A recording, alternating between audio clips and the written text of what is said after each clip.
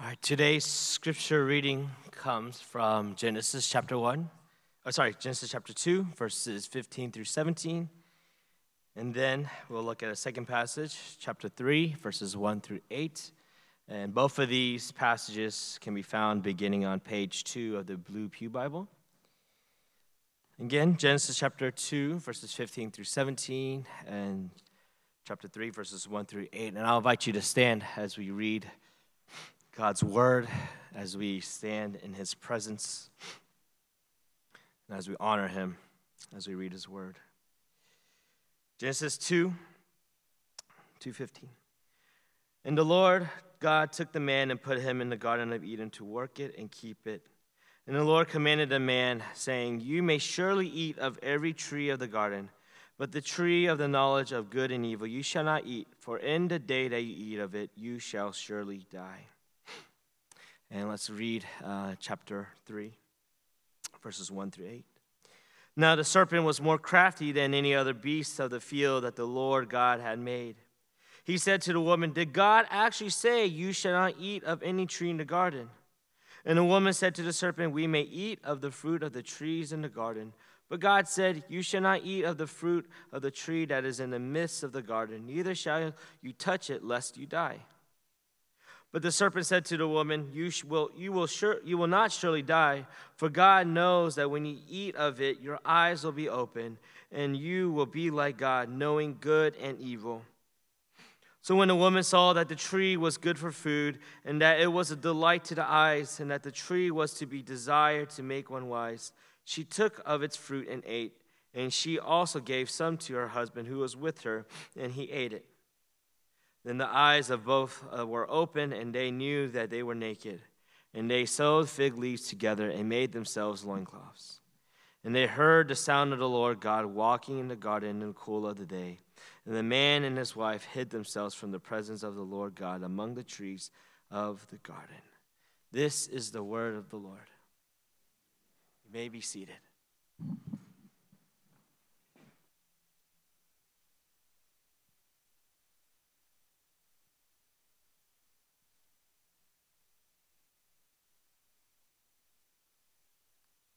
Let me pray for us again. Heavenly Father, we thank you for the word that was just read. Now we are asking for help to understand, help to apply, help to live out this word. And so I pray for your Spirit to now accompany the preaching of your holy word, that you might be glorified, that your church might be built up, and that the hope of the gospel might resound, not just in this room, but through our lives, wherever you send us. We pray all this in Jesus' name. Amen. You know, one of the joys of parenthood has been to share and to enjoy stories with my kids. Now, that could come in the form of sharing movies that I grew up watching. My oldest is now at an appropriate age to be able to watch some of my favorite movies. So we started the Star Wars trilogy, and of course I'm looking forward to sharing the Lord of the Rings trilogy with her as well. So you know, as the kids get older, you can be able to show them some of these movies. But you know, even way before that, at a very early age, I've been able to share stories through books, through bedtime reading. And before long, my oldest grew a real taste for good storytelling. I remember whenever I would start a new book, she would ask, Daddy, what's the problem? What's the problem? And that was really, in her childlike way, her attempt to identify the primary conflict in the narrative. She wanted to know, what is the problem? Because even little children know that all good stories have a problem that need to be resolved. And so when she grew up old enough to begin to write her own stories, and she would come to show them to me, now she knew well enough that the plot needs to revolve around the problem. So I would just ask her, so what's your story about? What's the problem? And then she would have a clearly laid out problem that would be all sorted out by the end. That's what makes for a good story. And that, my friends, is why the Bible's overarching narrative is such a good and compelling story. It's no surprise that the Bible is the best-selling book of all time. According to research that was put out last year by the British and Foreign Bible Society, an estimated 5 billion copies of the Bible have been sold throughout time. 5 billion. I mean, no other book even comes close to that. So I would argue that that's because the Bible's central plot revolves around a problem that is universally recognizable and relatable. No matter what time period a person lives in, no matter what culture they come from, no matter the life experience, everybody everywhere who hears the storyline of Scripture will recognize themselves in this story. We can relate to the central conflict. We can identify with the problem. And that's why the Bible offers such a good and compelling story for all of us. You know, any worldview, any religion, any philosophy worth consideration needs to offer an explanation for what is wrong with the world. How did we get here? Why is there so much suffering? Why do people hurt each other? Why are we so selfish? Why do natural disasters occur and wipe out hundreds to thousands of lives? Just read the headlines in just this past week. Wars and rumors of war, senseless killings, the exploitation of the young, the weak, and the vulnerable, scandals and smear campaigns. I mean, you just can't deny that this world has problems. If your story, that is the overarching story that you understand yourself to be living in, if your story doesn't have an adequate answer for why bad things happen, then perhaps you're in the wrong story. I would commend to you the story of the Bible, the Christian story. Consider the Christian explanation for what's wrong with the world and see if that actually corresponds with your own experience. See if you can recognize yourself in this story. So this morning, friends, we are in Genesis chapter 3, and this is where the Bible gets straight to the point and answers, what's the problem? Last week, we ended Genesis 2 with the first couple, happily married, naked, and not ashamed. But in just a few verses, in chapter 3, verse 7, we find them naked, ashamed, and attempting to cover themselves up. Something happened. Within just a few verses, something happened, something that can explain all the human suffering, strife, and sadness in this world. So let's consider what happened. What's the problem? Let's consider the problem by walking through chapter 3, verses 1 to 8. And as we do so, I want us to consider 5 movements as we go through this narrative. If you want to follow along, look in your bulletin, you'll find an outline there. The 5 movements, the 5 points we have here is first, the serpent's crafty lie. Second, the woman's creeping doubt. Third, the tree's central significance. Fourth, the couple's costly choice. And fifth, the couple's cheap covering. So those are the 5 movements as we go through this text. Let's begin with the serpent's crafty lie. Listen with me again in chapter 3, verse 1. Now the serpent was more crafty than any other beast of the field that the Lord God had made. Now, one thing we've already noticed as we've been studying Genesis is the use of Hebrew wordplay. That's where the author uses 2 Hebrew words that sound similar enough to indicate that there's some kind of connection between the verses or the passages. So commentators point out that Genesis 2 ends in verse 25 with the Hebrew word naked, arumim, which sounds a whole lot like the word for crafty that you find here in verse 1, arum, arumim, arum. That wordplay there signals not only a transition into a new scene in the story with a connection there, but there's also a contrast being made between the couple's innocence, symbolized by that nakedness in verse 25, and now contrasted with the serpent's cunning, his craftiness. Now, who is this serpent? Well, elsewhere in Scripture, it's identified as Satan himself. Now, I think it's rather significant, though, that the serpent here in verse 1 is described as a creature that the Lord God had made, emphasizing for us that Satan is still a created being. He's not the yin, the God's yang. And God and Satan are not like these two rival dualistic powers representing good and evil. No, Satan is a creature like us. But he's not like us in that he was created as an angel to serve the Lord God in his heavenly abode. Now, Genesis doesn't address his fall into sin and rebellion, but other scriptures do hint at a rebellion against God by angelic beings, which resulted in all of them being cast down to earth, and Satan was chief among those angelic rebels who became what the New Testament later would describe as demons or evil spirits. Now, all of that whole rebellion, that whole being cast to earth, all happened prior to Genesis chapter 3. Just Genesis is not focusing on that event. It's focusing here on the creation of the earth and of mankind.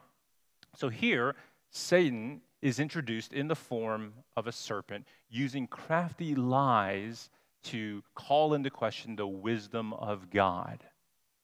You see, the word crafty is used elsewhere in the Old Testament to refer more generally to wisdom. So the word here in Hebrew is not necessarily a negative word. It could just mean cleverness or wisdom. But you couple that with the observation later on in verse 6, where the woman sees that the tree is desirous to make one wise. And what that suggests for us is that the devil was tempting Eve with his craftiness to not just disobey God's rules, but to distrust God's wisdom. Can you really trust God's wisdom behind his rules? Maybe you actually know better. Maybe you're wiser than him. Now just consider the questions that he actually poses to the woman. Look again at verse 1. He said to the woman, "Did God actually say, 'You shall not eat of any tree in the garden'?" You see, the serpent, he's crafty enough to know that the most effective lies always carry a hint of the truth. There's always some truth mixed in there. And so he takes God's true words and he exaggerates them. Compare his question here in verse 1 to what God actually said back in chapter 2, verse 16. If you have your Bibles open, look at verse 1 and then look at verse 16 in the earlier chapter. Verse 16 says, "And the Lord God commanded the man, saying, 'You may surely eat of every tree of the garden, but of the tree of the knowledge of good and evil you shall not eat.'" Now, notice with me what the serpent is doing. God said that you may surely eat of every tree in the garden except one. But the serpent asks, did God say you shall not eat of any tree in the garden? You see what he's doing? He's trying to give this impression that God is stingy, selfish, unwilling to share good things. He said the devil's crafty lie is aimed at getting Eve to doubt the goodness of God. He's trying to portray God as this harsh and restrictive cosmic killjoy. He wants to plant seeds of doubt in the woman's mind so that she starts questioning God's motives and doubting the goodness of his rules, the goodness of his heart, really. Now, so listen to how the serpent responds after Eve's initial attempt to correct him. Listen, just jump down to verse 4. This is the serpent responding.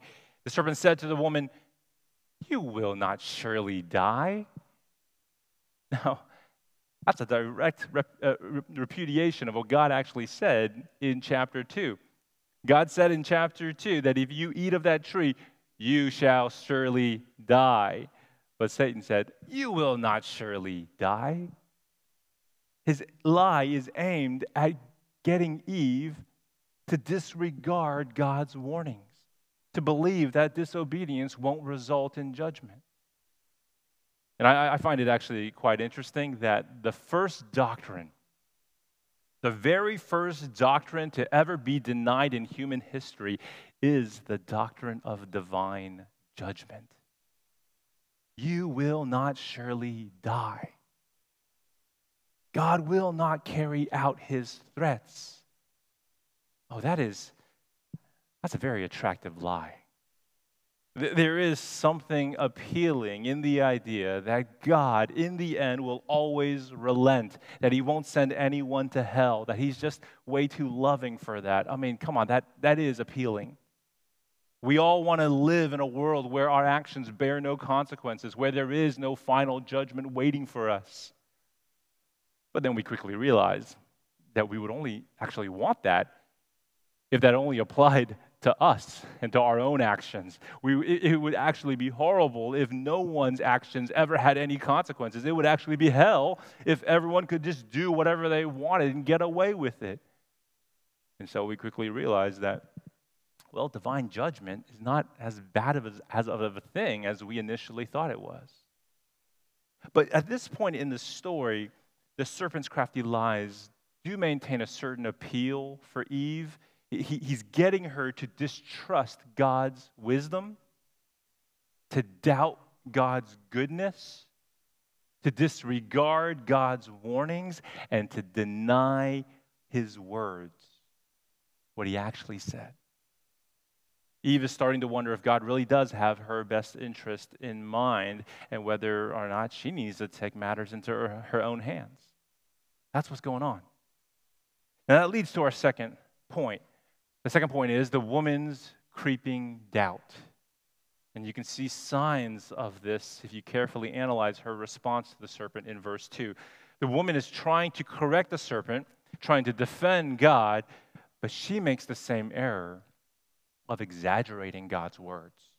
Listen to what she says in verses 2 to 3. And the woman said to the serpent, "We may eat of the fruit of the trees in the garden, but God said, 'You shall not eat of the fruit of the tree that is in the midst of the garden, neither shall you touch it, lest you die.'"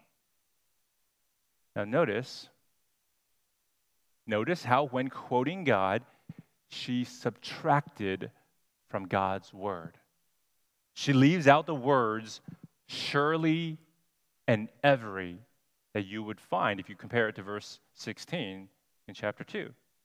God said there, "You may surely eat of every tree," meaning that there's a whole lot of freedom, there's a whole lot of goodness available to his people, yet there's no emphasis of that in her response.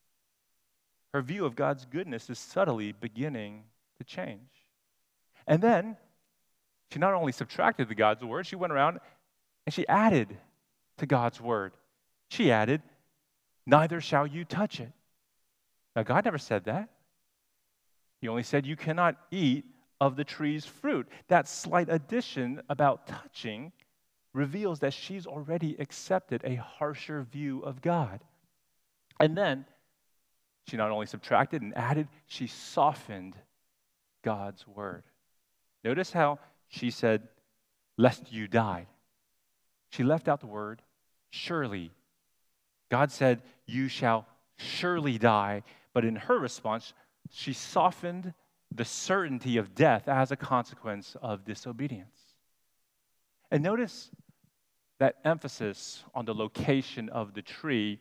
She says it's in the midst of the garden, in the middle of the garden. She probably thought that its central location in the garden meant that it's special. It must be God's best tree, but for some reason, he's holding it back from me. He's holding back his best. Do you see how the serpent has poisoned her mind with a venomous lie?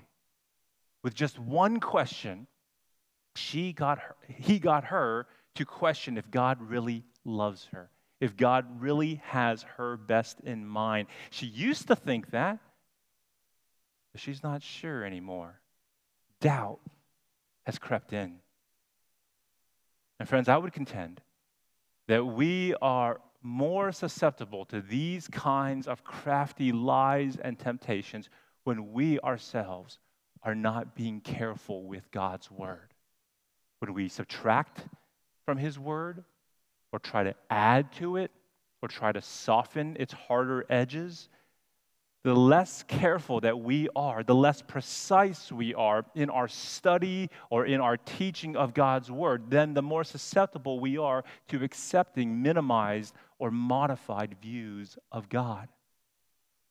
Now, I don't want to be too hard on Eve, because she wasn't there to hear God's original command. It was actually up to Adam to pass along God's word. But apparently he wasn't too careful in the teaching of God's word. So think about that. If you have a responsibility to teach God's word to others, whether you're a Sunday school teacher or a small group leader, you're a discipler, you're a Christian parent, you got to pay careful attention to rightly handle God's word, to carefully pass it down to others. You can see here the consequences of not doing so. Now, when Eve added to God's word, about not touching the tree, I think it's fair to assume that she had good intentions. She was trying to set up guardrails to keep herself from disobeying. She was probably thinking, okay, if God's rule is don't eat from the tree, then I'm not even going to get near it. I'm not even going to touch that thing.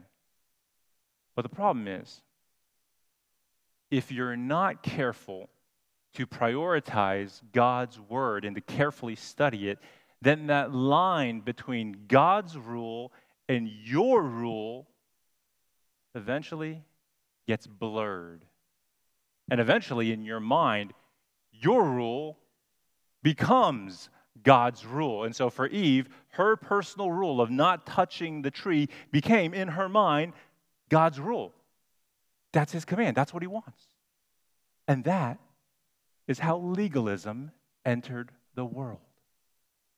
What is legalism if not supplanting God's rules with man-made rules? God's word says to keep myself sexually pure, then I'm not even going to date. God's word says to guard my thought life, well, then I'm not going to watch, any R-rated movies. Okay, well, that's fine and well as a personal rule of life. If that's going to help you to obey God's word, well, then that's fine. That's a good intention. You want to obey God.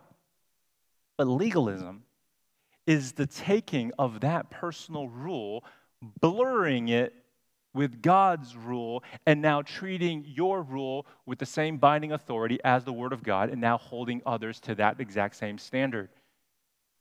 Christians should not date. Christians don't watch R-rated movies. That's how you get legalism. And it's been around since the very beginning. And it all stems from not carefully studying God's word, not knowing it well enough to distinguish God-given authoritative rules from our personal man-made ones. Friends, try to put yourself now in Eve's shoes. She's now developed a legalistic mindset and an over-exaggerated view of God's strictness. And the serpent's lies are beginning to poison her view of God, causing her to doubt his goodness, to doubt his love. Does that sound familiar to anyone? Anyone's experience? Sadly, that ancient lie continues to poison human hearts, injecting a creeping doubt towards God within each of us. Now, after sensing this doubt creeping up, the serpent strikes again. So in verse 5, he says openly what she was probably already thinking in her mind, that the reason that God is holding back this tree is because he doesn't want to share the joy of being God. Listen to verse 5. For God knows that when you eat of it, your eyes will be opened and you will be like God, knowing good and evil. The serpent is implying that God is keeping back this knowledge from you because he's worried that you might one day supplant him. He's afraid that you might ascend too high above your station and one day take his place. That's why he's holding you back. That's why he's keeping you from his best, from the knowledge of good and evil. Now, what's wrong with the knowledge of good and evil? That sounds like something that God should just share with us. Well, why would God keep that from Adam and Eve? Does he want them just to live in ignorance of what's right and wrong? Well, that's a good question. And leads us to our third point, to consider the tree's central significance. What does this tree of the knowledge of good and evil signify? What does it represent? Well, friends, I'd say that it's less about knowing the difference between good and evil and more about determining the difference. You see, ancient readers would have understood the expression, the knowledge of good and evil, as referring to a particular type of knowledge that confers to you independence and autonomy. So later on in Deuteronomy chapter 1, verse 39, prior to entering into the promised land, Moses reminds the Israelites that the former generation died in the wilderness because they refused to trust God to enter into the promised land the first time around.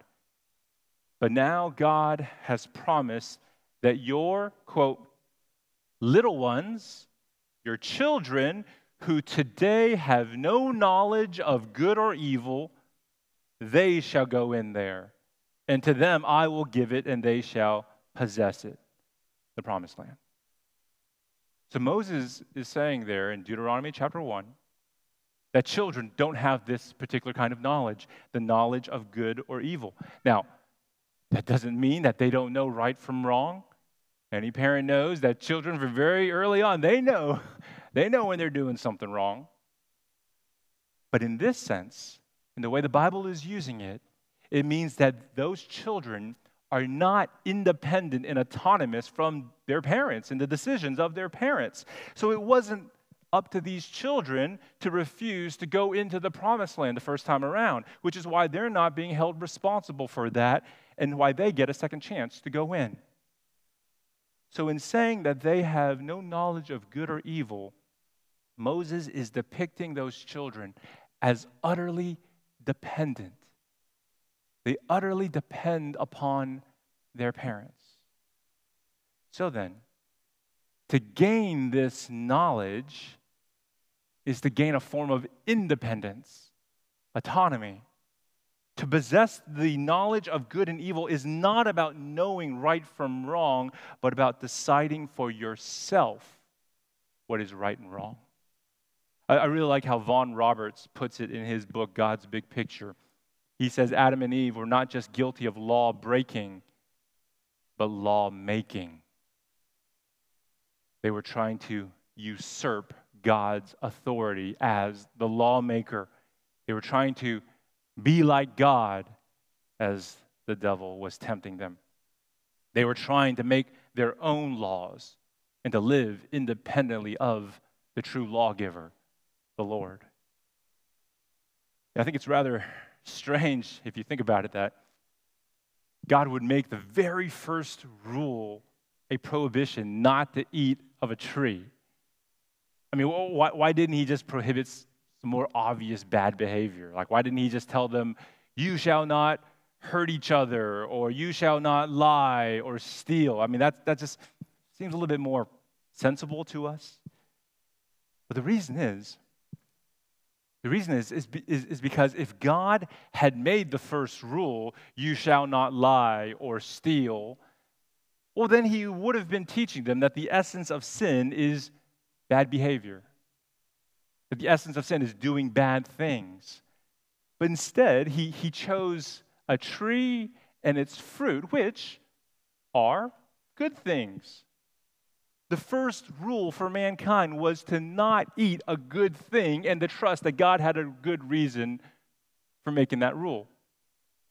Because the essence of sin is not just doing bad things. Friends, the essence of sin is not trusting the goodness of God. and the wisdom of God, and then taking it upon yourself to provide for your own good as if you were your own God. That's what sin is. That flagrant streak of independence is at the heart of every single sin we ever commit. Why do we lie? Why do we tell lies? Because deep down, we don't rest in how God views us and how He sees us. And so we protect our sense of self by twisting the truth to make us appear better than we really are. We lie. Or, why do we steal? We steal because deep down, we don't trust in God's good provision for our daily bread. And so we literally take it upon ourselves at the expense of others. Do you see that all sin is rooted in distrust and expressed by defiance? And we really have no one to blame for our sins but ourselves. It's not because of others.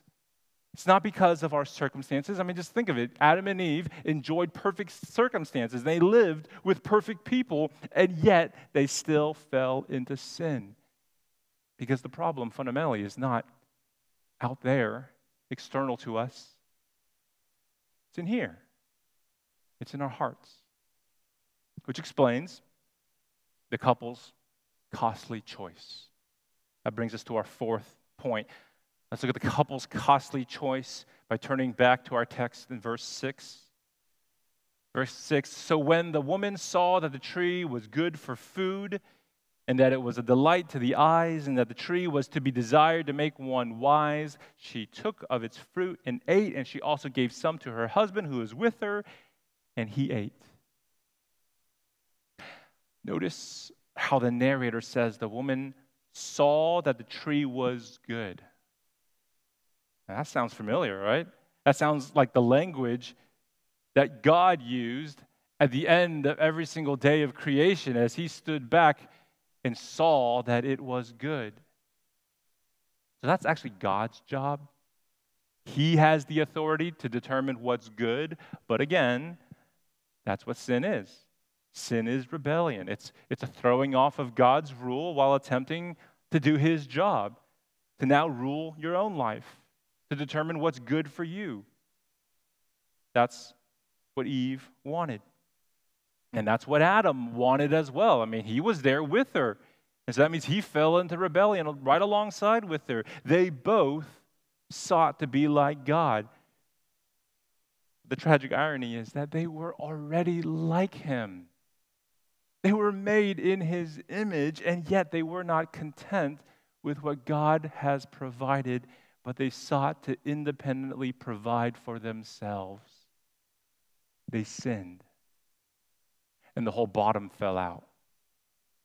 Suddenly, they were alienated from creation, alienated from each other, and alienated from God. The first couple's choice to rebel was truly a costly one. Sin's corrupting effects reverberated throughout creation, and now creation groans for redemption and renewal. Genesis 3 explains for us why we have natural disasters devastating civilization. And this has been happening way before humans began contributing to climate change. Natural disasters have always been occurring. Their corrupting effects of sin also not just ruined creation, ruined as well human fellowship. Chapter 4 begins recording history's first murder. It ends by referring to more murder, more killing. And then in chapter 5, we have a genealogy that goes from Adam to Noah. And the one key phrase that keeps popping up in that genealogy is, and he died, and he died, and he died, and he died. God's warning about surely dying came true. From Genesis 3 onwards, sin, death, and the devil began their ugly reign over humanity. Friends, if you need an explanation for why people hurt each other, for why people are so mean to each other, then look no further than Genesis 3. And if you want an explanation for why you bear this crippling weight of guilt and shame on your soul, on your shoulders, for why you have that nagging feeling that you're alone, even when you're surrounded by friends, or that feeling like you're a failure, even though you've had so many achievements, then look no further than Genesis 3. It's because sin has alienated us ultimately from God. Like the first couple, we have been cast out of his presence. All of us are born into this life, born into exile, cut off from our true home and country. And we all know this to be true. We can't escape the feelings of solitude and shame. And that leads us to our fifth and final point, to the couple's cheap covering. Adam and Eve tried to atone for their own sins, but their efforts, this cheap covering, is pathetic. It simply won't do. Listen to verse 7. Then the eyes of both were opened, and they knew that they were naked, and they sewed fig leaves together and made themselves loincloths. Now, what's interesting is that the Hebrew word here for naked is different. It's a different Hebrew word than what we saw earlier in chapter 2, verse 25. The only other instance of this particular word in the Pentateuch, that's in the first 5 books of Moses, besides here in Genesis 3, the only other instance is in Deuteronomy chapter 28, verse 48. And in that particular verse, nakedness is being described as the state of those under God's judgment for not trusting and obeying.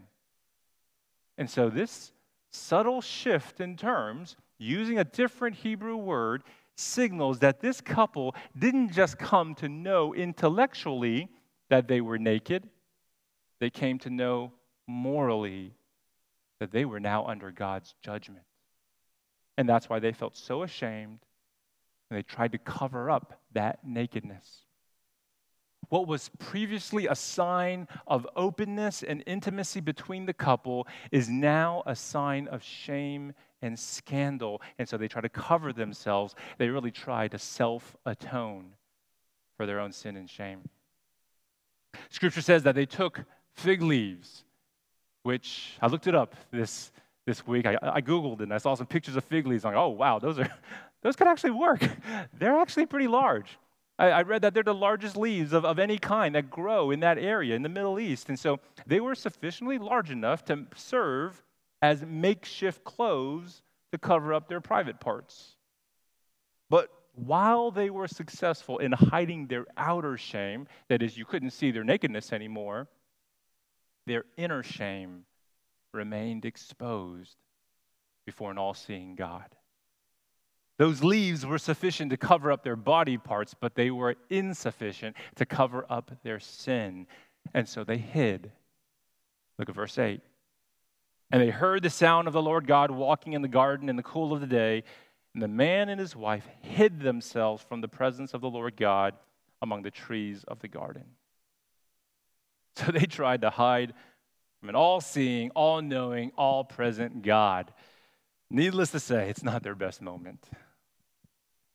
Now, if this was your first time reading Genesis 3, you would naturally assume that Adam and Eve will surely die at this moment. Because isn't that what God warned? But they don't suddenly keel over.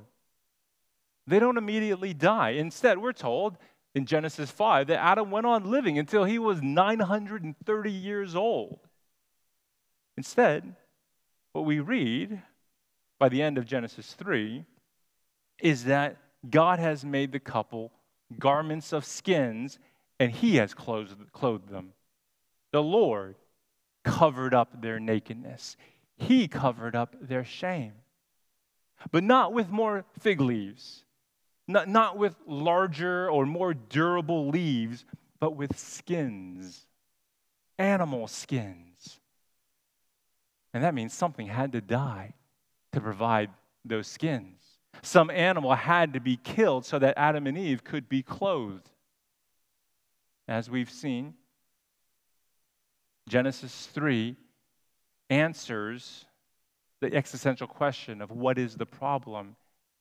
And interestingly enough, the chapter ends with a hint at the biblical narrative's solution.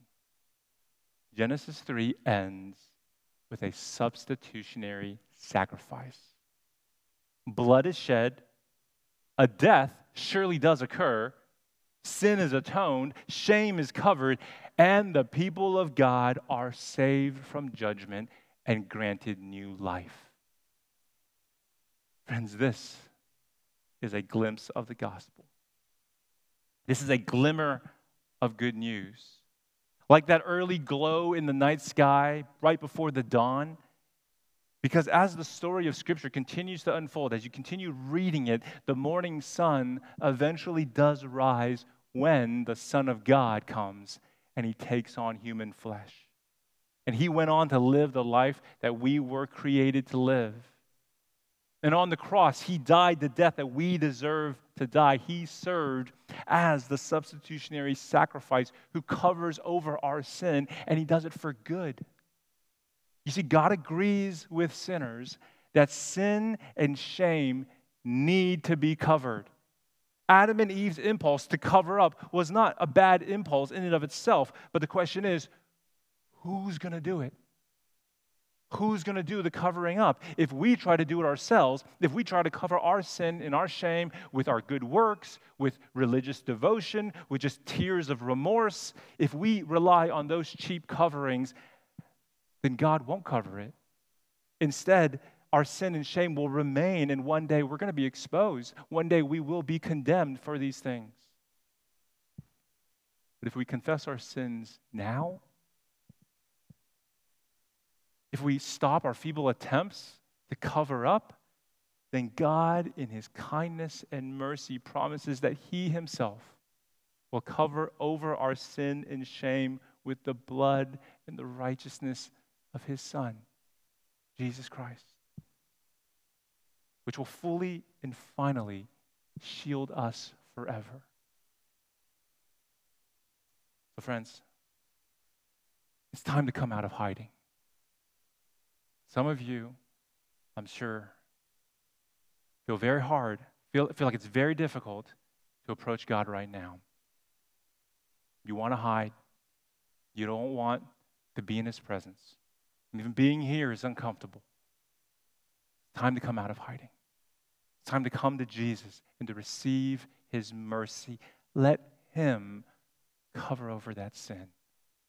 Let him cover over that shame. He can surely do it. Let me pray for you. Father, thank you for this word that reminds us of not just our sinful condition, not just the shameful state of things that we are living in, but reminds us of your goodness, your mercy, and your provision through Jesus Christ, the one who died for us, the one who shed his own blood to cover over our sin and shame. Oh Lord, restore us and make us new. I pray this in Jesus' name.